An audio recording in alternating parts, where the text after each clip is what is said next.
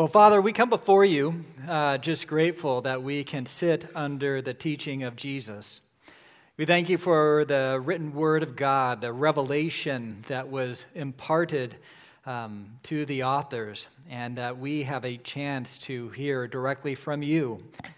And as we do, I pray, Holy Spirit, that you will enlighten our mind, convict us where we need to be convicted, encourage where we need encouragement. We pray this in Christ's name, amen. Well, the title of my message is The Test of a Litmus Test. And some of you are wondering, what's a litmus test? Well, if you're a chemist, a litmus test determines whether or not something is acidic or alkaline. If you are a pool owner, the litmus test determines what kind of chemicals you need to add to balance the pH level of the pool. And if you are a political wonk, you know that a litmus test is often a question given to a prospective candidate, usually Supreme Court judges, to determine their jurisprudence. Right? If you are somebody who likes C-SPAN, you might hear questions like, would you uphold Roe versus Wade? Do you support gay marriage? Will you protect religious freedom? Do you believe in the Second Amendment? And the latest one, what is a woman? And depending on how a prospective Supreme Court justice answers these questions, says a lot about how they see the broader world. It's a way of vetting a candidate. Now, during the time of Jesus, you had a lot of people who claimed to be the Messiah, but clearly not everyone could be the Messiah, claimed to be the Messiah, and there were a number of them that shown themselves not to be the Messiah. And so there was an understandable vetting process where they would ask litmus test questions. Should we pay taxes to Caesar? Right? If a woman is widowed and then gets remarried and is widowed again and then gets remarried, and this happens 7 times in a row, at the resurrection, whose wife will she be? Right? Litmus test questions. What kind of Messiah are you? And one of the greatest questions, the most important questions that somebody would ask the Messiah, at least in the mind of your typical Jew at the time, especially if you're in leadership, was, does this man faithfully keep the Messiah? Or does the Messiah faithfully keep the Sabbath command? And we see an emphasis of this in Luke chapter 13, starting in verse 10. Now he was teaching in one of the synagogues on the Sabbath, and behold, there was a woman who had a disabling spirit for 18 years. She was bent over and could not fully straighten herself. When Jesus saw her, he called her over and said to her, "Woman, you are freed from your disability." And he laid his hands on her, and immediately she was made straight, and she glorified God. But the ruler of the synagogue, indignant because Jesus had healed on the Sabbath, said to the people, "There are 6 days in which work ought to be done. Come on those days and be healed, and not on the Sabbath day."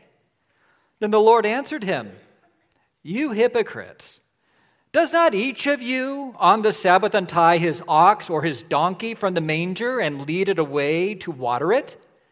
And ought not this woman, a daughter of Abraham, whom Satan bound for 18 years, be loosed from this bond on the Sabbath day?"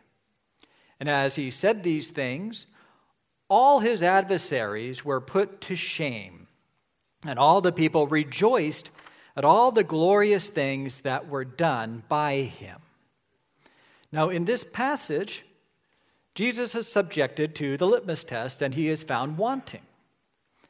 Keeping the Sabbath was extraordinarily important to your typical Jew. It was commanded in the 10 Commandments, specifically the 4th commandment that says in Exodus 29 through 10, 6 days you shall labor and do all your work, but the 7th day is a Sabbath to the Lord your God. On it you shall not do any work, you or your son or your daughter, your male servant or your female servant or your livestock, or the sojourner who is within your gates. This was part of the covenant God made with Israel. You will be my people. One of the stipulations is you never work on the Sabbath.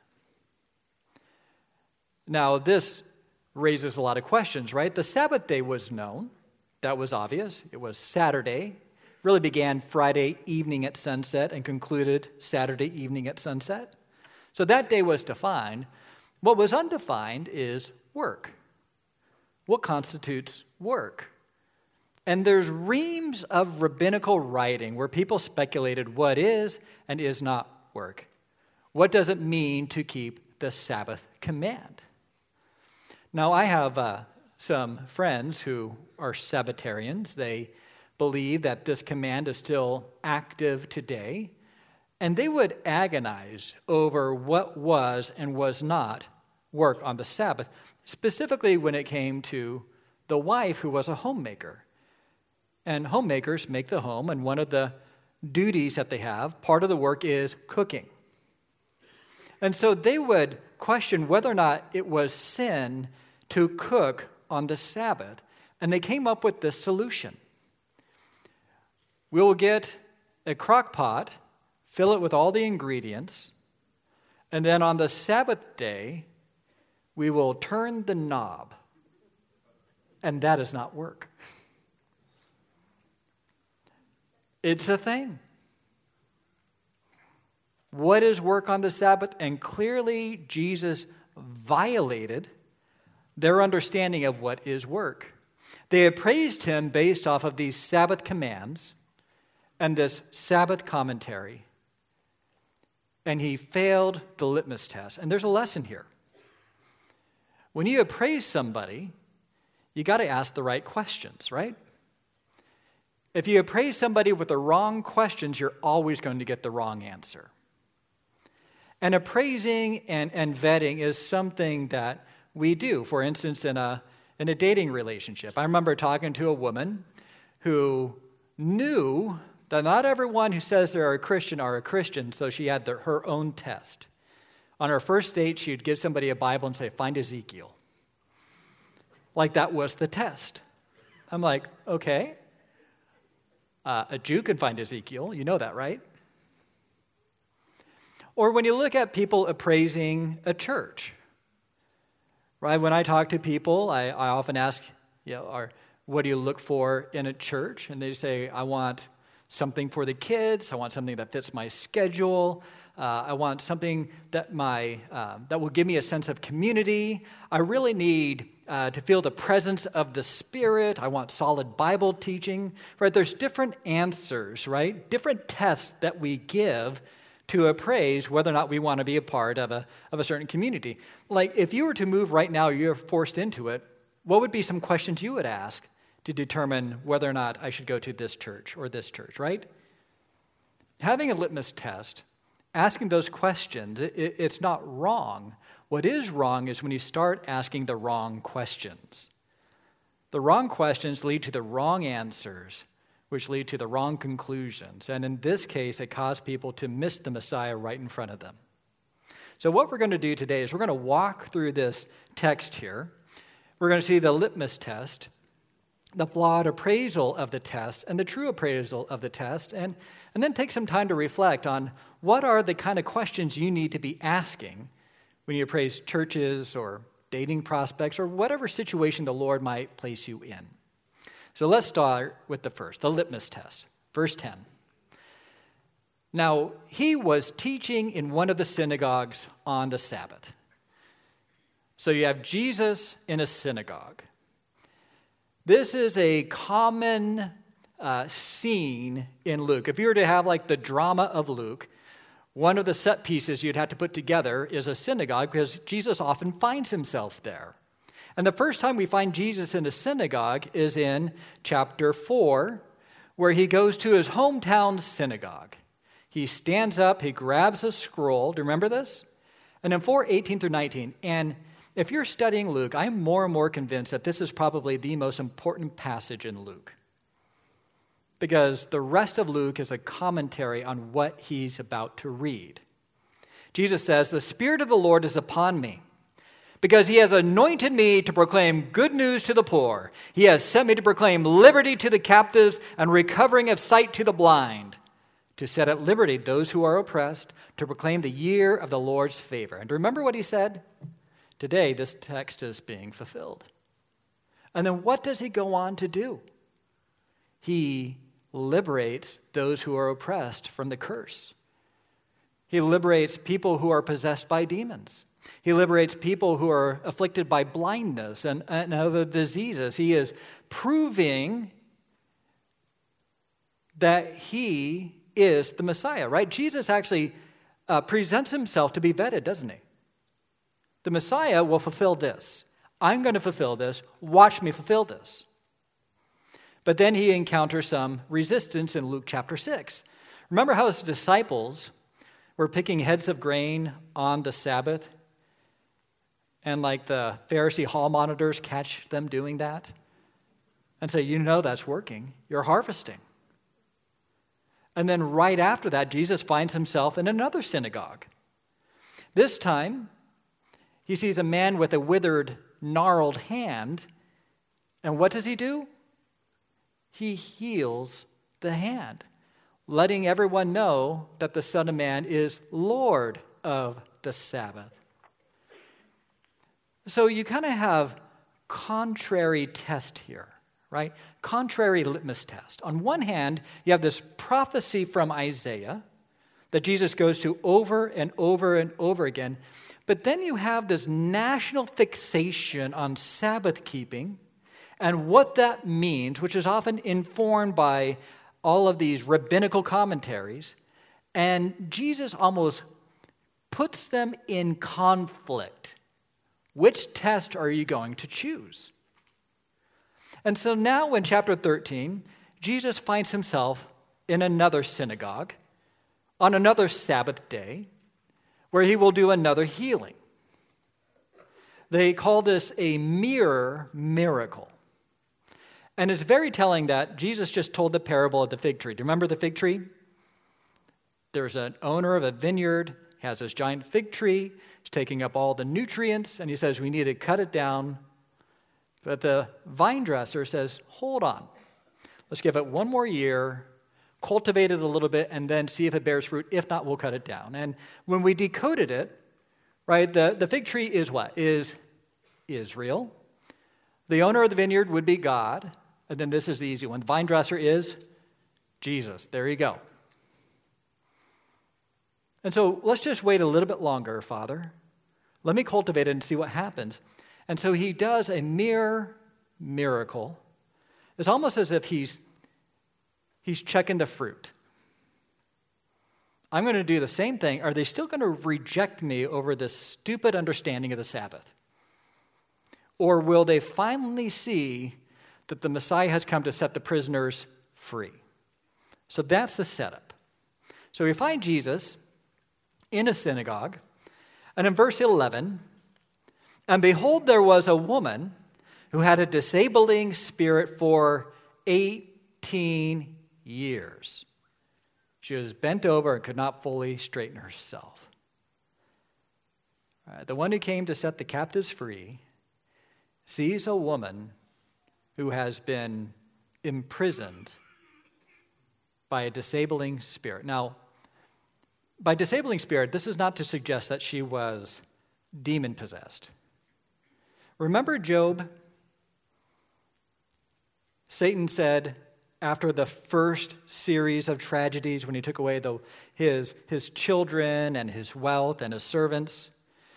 The second one is Satan says, well, skin for skin. The reason why he's not cursing you is because he's still healthy. And God says, go ahead and take away his health. And so Satan afflicts him, right?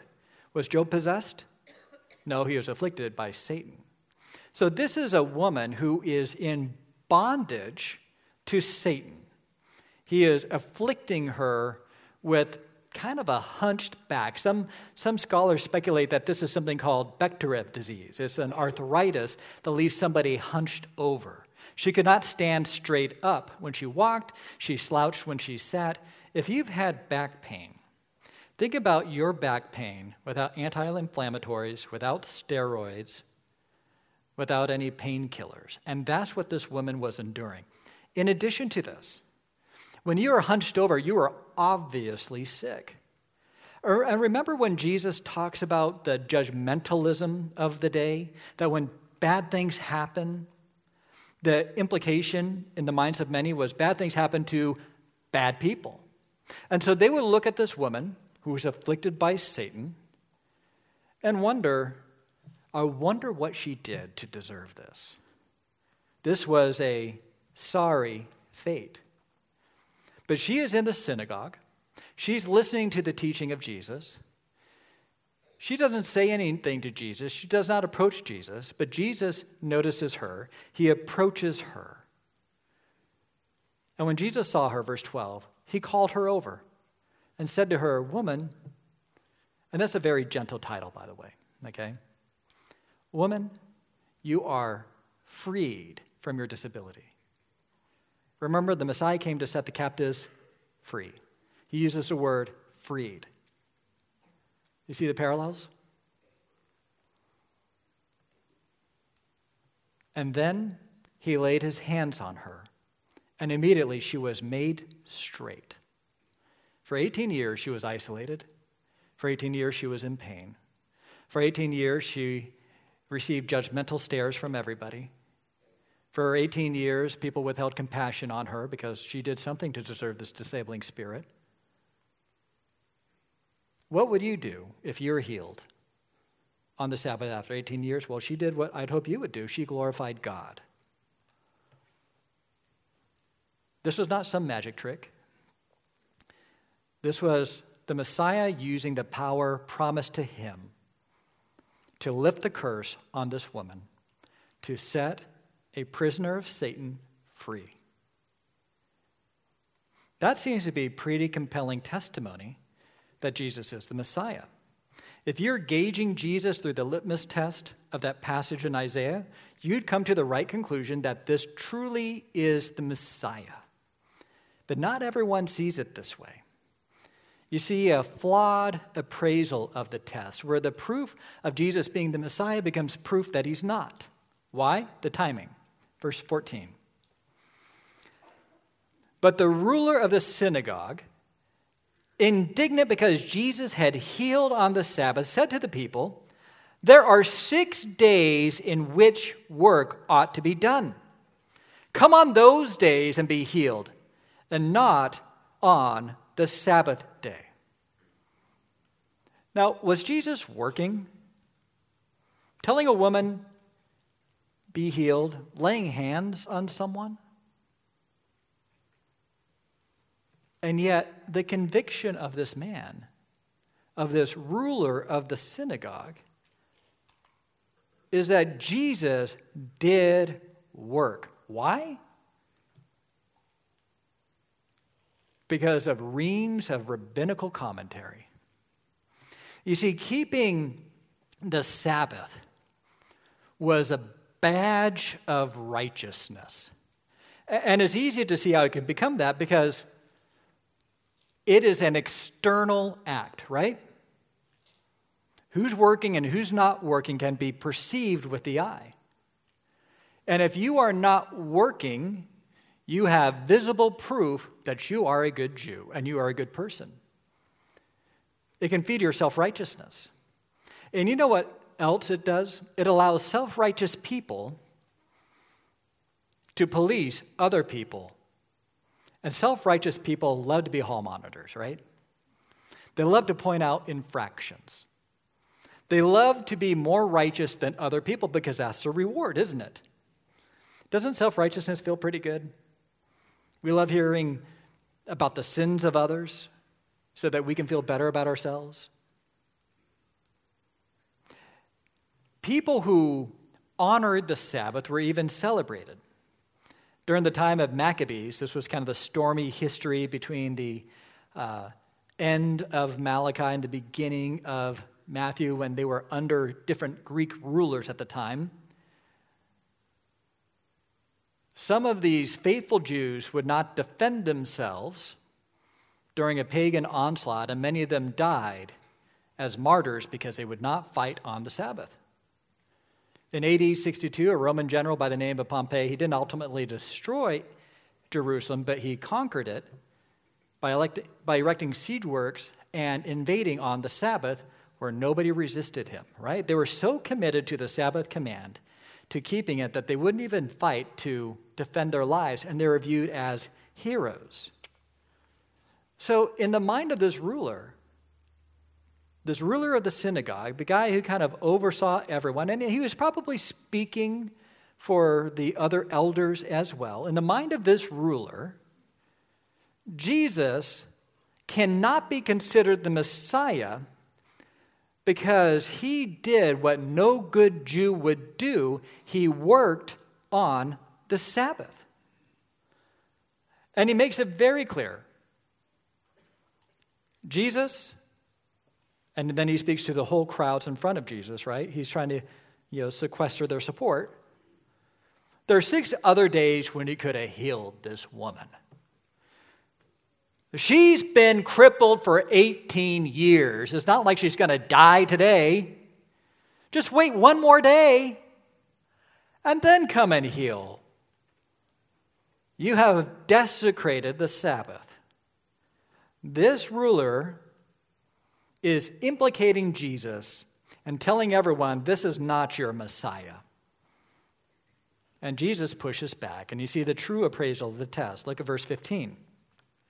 Then the Lord answered him, "You hypocrites, does not each of you on the Sabbath untie his ox or his donkey from the manger and lead it away to water it? And ought not this woman, a daughter of Abraham, whom Satan bound for 18 years, be loosed from this bond on the Sabbath day?" Now look at verse 15. How does Luke label Jesus? He calls him Lord.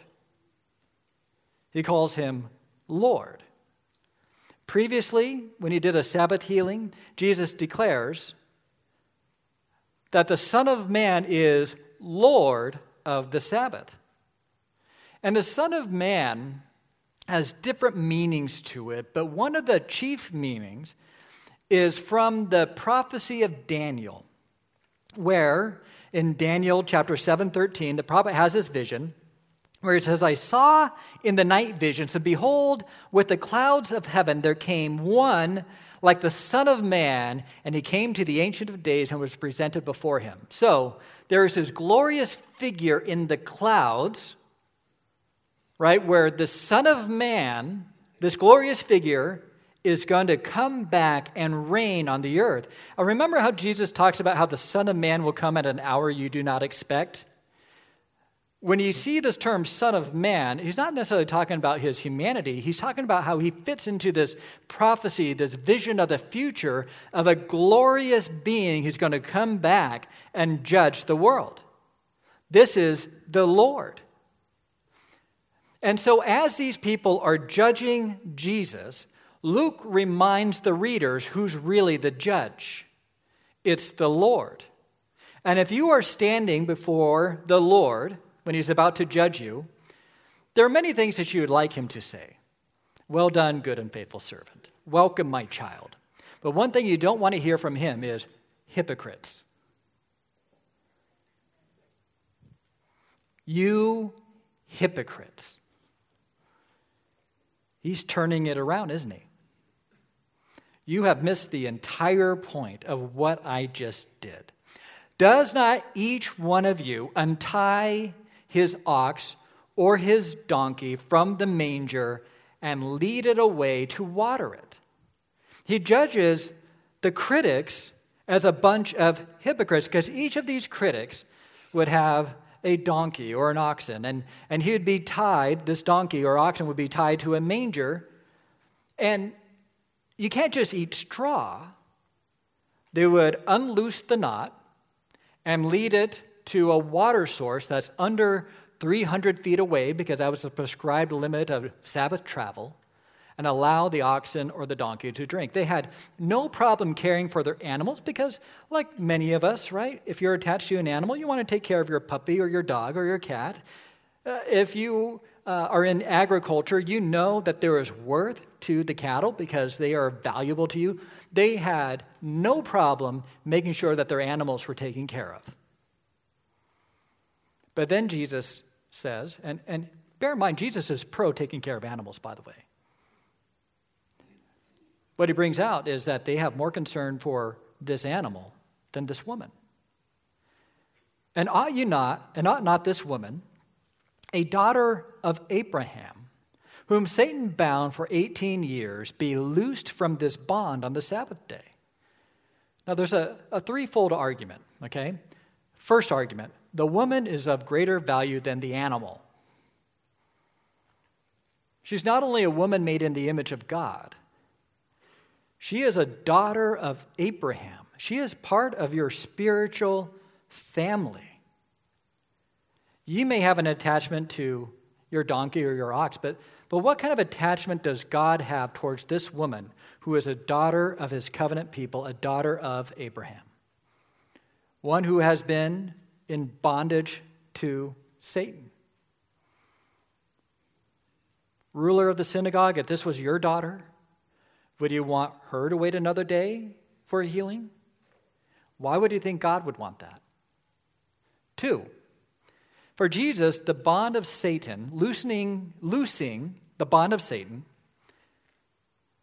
takes about as much work as loosening a knot on an animal, on the rope that binds an animal, right?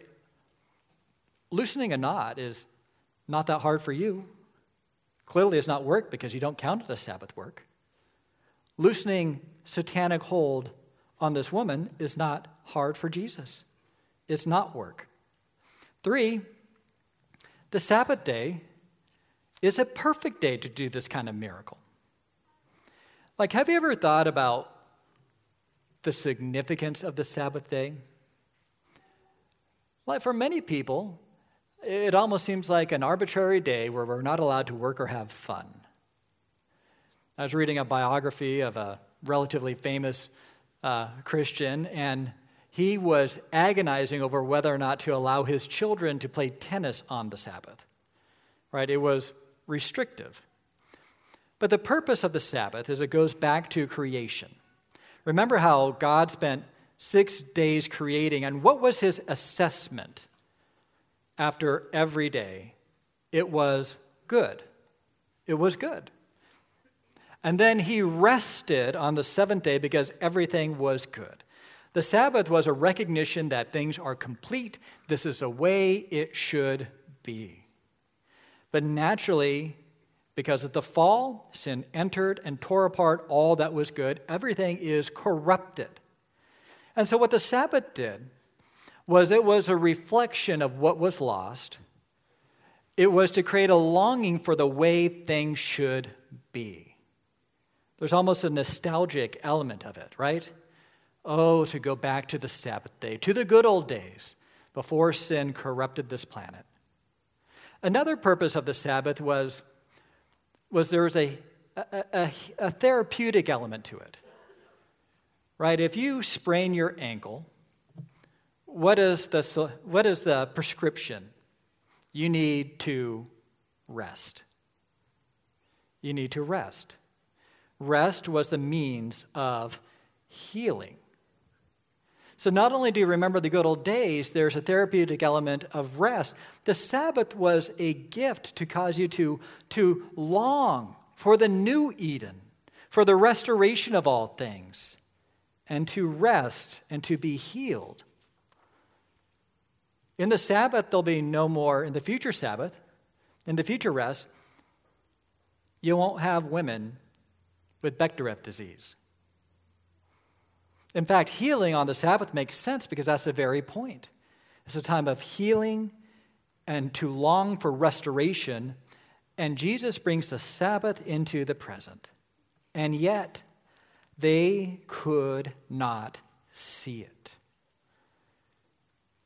But the crowds could. Verse 17.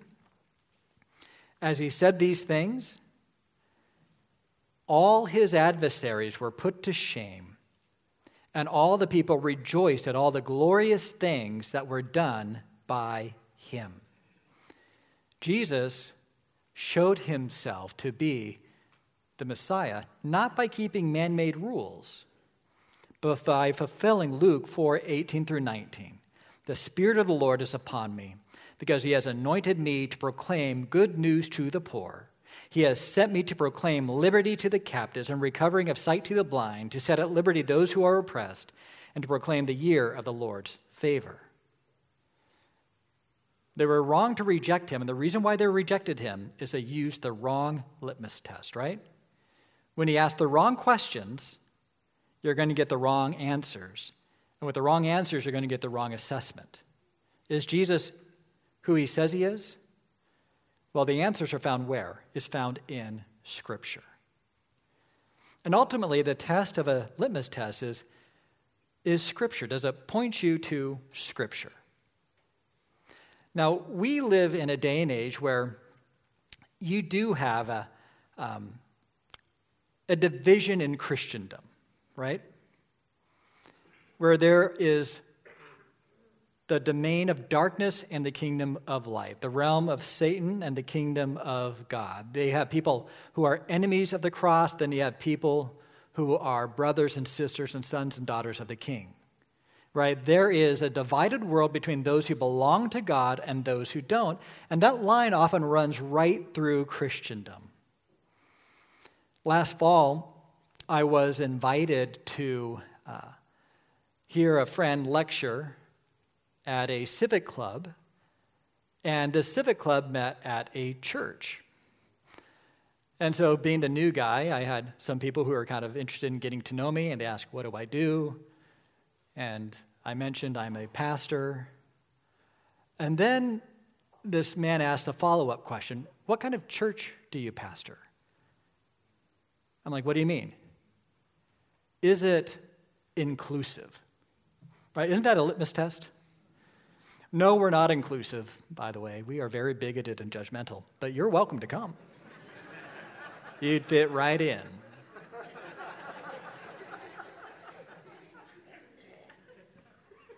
There's things you want to say. I didn't say it that time, right? But isn't that true? Like, everyone assesses everybody. And there is a place, right? I mean, if you had to move, what kind of questions would he ask? If you were going to date somebody, what would be some questions you want to have resolved? Well, I'm going to give you 3 questions that are good litmus tests for churches, but you can expand the application into whatever context you are needing. The first question to ask is, does the church believe in the biblical gospel? Does the church believe in the biblical gospel? And I get this question from Scripture. You know, there is a belief that if you call yourself a Christian and kind of believe in Jesus Christ, that is enough. But Paul makes it very clear that what you believe confessionally, what you say you believe, matters a great deal to God. In Galatians, you see a church that is under siege, at issue, was a group of Jews who believe that it's not enough to believe in the gospel. You're not saved by grace through faith alone. Gentiles had to get circumcised as well. And this is what Paul says in Galatians 1:6 through 8. I am astonished that you are so quickly deserting him who called you in the grace of Christ and are turning to a different gospel. Not that there is another one. But there are some who trouble you and want to distort the gospel of Christ. But even if we or an angel from heaven should preach to you a gospel contrary to the one we preach to you, let him be accursed. Now, did you get this? If somebody teaches a different gospel, let's say they say that you're saved by grace through faith, plus sacraments, or faith plus baptism, or faith plus circumcision. Paul doesn't have an agree to disagree mindset here, right? He says, the person who teaches that, let him be accursed. He may be winsome, he may seem godly, but if he gets the content of the gospel wrong, He is on the side of Satan. Isn't that interesting? Well, isn't that kind of heresy hunting? Policing language? And it is true that sometimes people overdo that. But there are certain doctrines, okay, that you cannot deny and be a Christian. And there are certain doctrines that you have to affirm to be a Christian. For instance, you have to believe in the reality of sin to be a Christian. You have to believe in the reality of the atonement, that Christ died on the cross for our sins. You have to believe in the reality of the resurrection, right? That's like a no-brainer. You have to believe in the need to repent or have faith to receive the forgiveness of sins. You have to believe in this concept of judgment, which is linked into the atonement. There are things that you can't deny. Right? If somebody denies the deity of Christ or denies the Trinity, that is a violation, right? What you believe matters. If somebody comes up to me and says, I don't believe in the resurrection, I can say, you're not a Christian. That's not being judgmental, that's just reality, right? What you believe matters. Paul makes it very clear. Does a church believe in the biblical gospel? Secondly, does the church live out the biblical gospel? You have churches that could say they believe in the biblical gospel, but it has little bearing on how they live their life. And this is where the book of James is a great complement to the book of Galatians, right? They both work together. And in James chapter 1, verses 26 to 27, the Lord's half-brother says this, if anyone thinks he is religious and does not bridle his tongue, but deceives his heart, this person's religion is worthless. Religion that is pure and undefiled before God the Father is this, to visit orphans and widows in their affliction and to keep oneself unstained by the world. So what are the marks of true religion? Number one, if anyone thinks he's religious and does not bridle his tongue, do they have self-control over their tongue? Right? A bridle, the metal object that kind of steers the horse's head, right? One little thing can steer this enormous animal. In the same way, somebody who has been changed by God is given the fruit of the Spirit, which would include self-control. And do you know what's in somebody's heart? Out of the heart, the mouth speaks. Transformation will change the language people use. It'll be used to edify, to express love, forgiveness, encouragement, not bitterness and backbiting, right? A person's speech and how people speak is evident of a spiritual transformation. It won't be all talk. Well, it is talk, the type of talk that edifies. Secondly, religion that is pure and undefiled before God, the Father, is, and I just want to stop with pure and undefiled. He's about to define holiness here. Holiness was very important to the Jewish audience. And we often think about holiness as far as what you don't do, what you stay away from. But notice his definition of holiness is to visit orphans and widows in their affliction, to care for the vulnerable, to love those who can't love you back. And how do you love an orphan? There, little fella. I hope somebody adopts you. How do you love a widow? Oh, I sure feel bad for you. You love them with action, with sacrifice. And it may not be widows and orphans, but it could be others who are in deep distress. We have people who are handicapped, people who are struggling with life. I think one of the true tests of a fellowship is when you walk into this church, do you feel like you're rushing a sorority or fraternity? Where people are assessing you, standing back, seeing what you can add to them? Or are they people who are open-handed and generous and they will love you just because you're there? Sure, your children are out of control. Sure, your life is a mess. But will the church try to love you through this? Do they love widows and orphans? And then finally, to keep oneself unstained by the world. We're called to love the world by trying to reach the world, but not in a way that makes us become like the world. Holiness does matter. Sexual purity, language, entertainment choices. not being in love with the present world, not taking their values as your own, being governed by things above, not on things on earth. Obedience matters. I mean, Jesus says in Matthew 7:21, not everyone who says to me, Lord, Lord, will enter the kingdom of heaven, but the one who does the will of my Father who is in heaven. Obedience does not save us. But those who are saved by grace through faith alone will not have a faith that is alone, because they understand that they've been transformed by the power of the gospel, and that's actually good news. I don't want to sin. I want to be free from this. Then thirdly, does the church stand firm on biblical sexuality?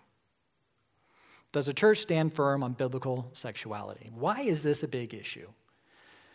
Well, in the United Methodist Church, they've underwent this huge rift that was a separation over this issue. And this shows the degree to which this question should be taken seriously. Now, is this because some churches hate gays and some don't? It's not that easy. You see, this is really an issue of biblical authority. Does the Bible have the authority to define sin? Because to become a Christian, right, you not only have to believe these things, but part of becoming a Christian is you repent, which means you turn away from sin, and you turn towards righteousness. So what is the sin you need to turn away from? If I tell somebody that you need to turn away from adultery, and they say, well, that's not a sin, then they'll never turn away from it, right? When you deny the Bible's authority to define sin, you deny the doctrine of repentance. And when you deny the doctrine of repentance, you deny the gospel.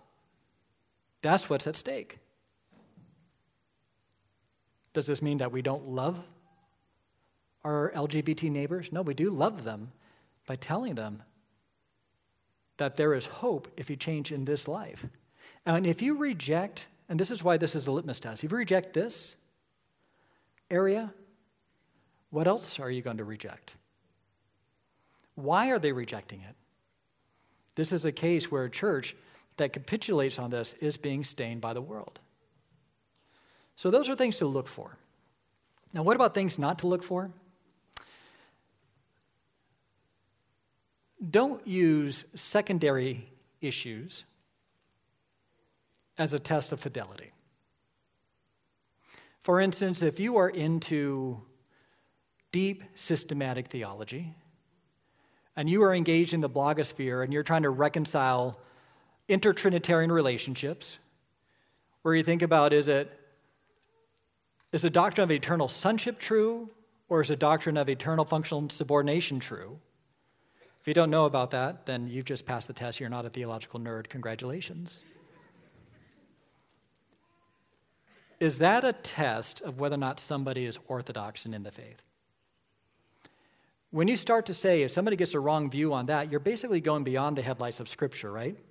And you're using speculations to question the legitimacy of somebody else's conversion. And do you know what? When you do that, that's actually an accusation. That's an accusation of the brethren. And who is the accuser of the brethren? Satan.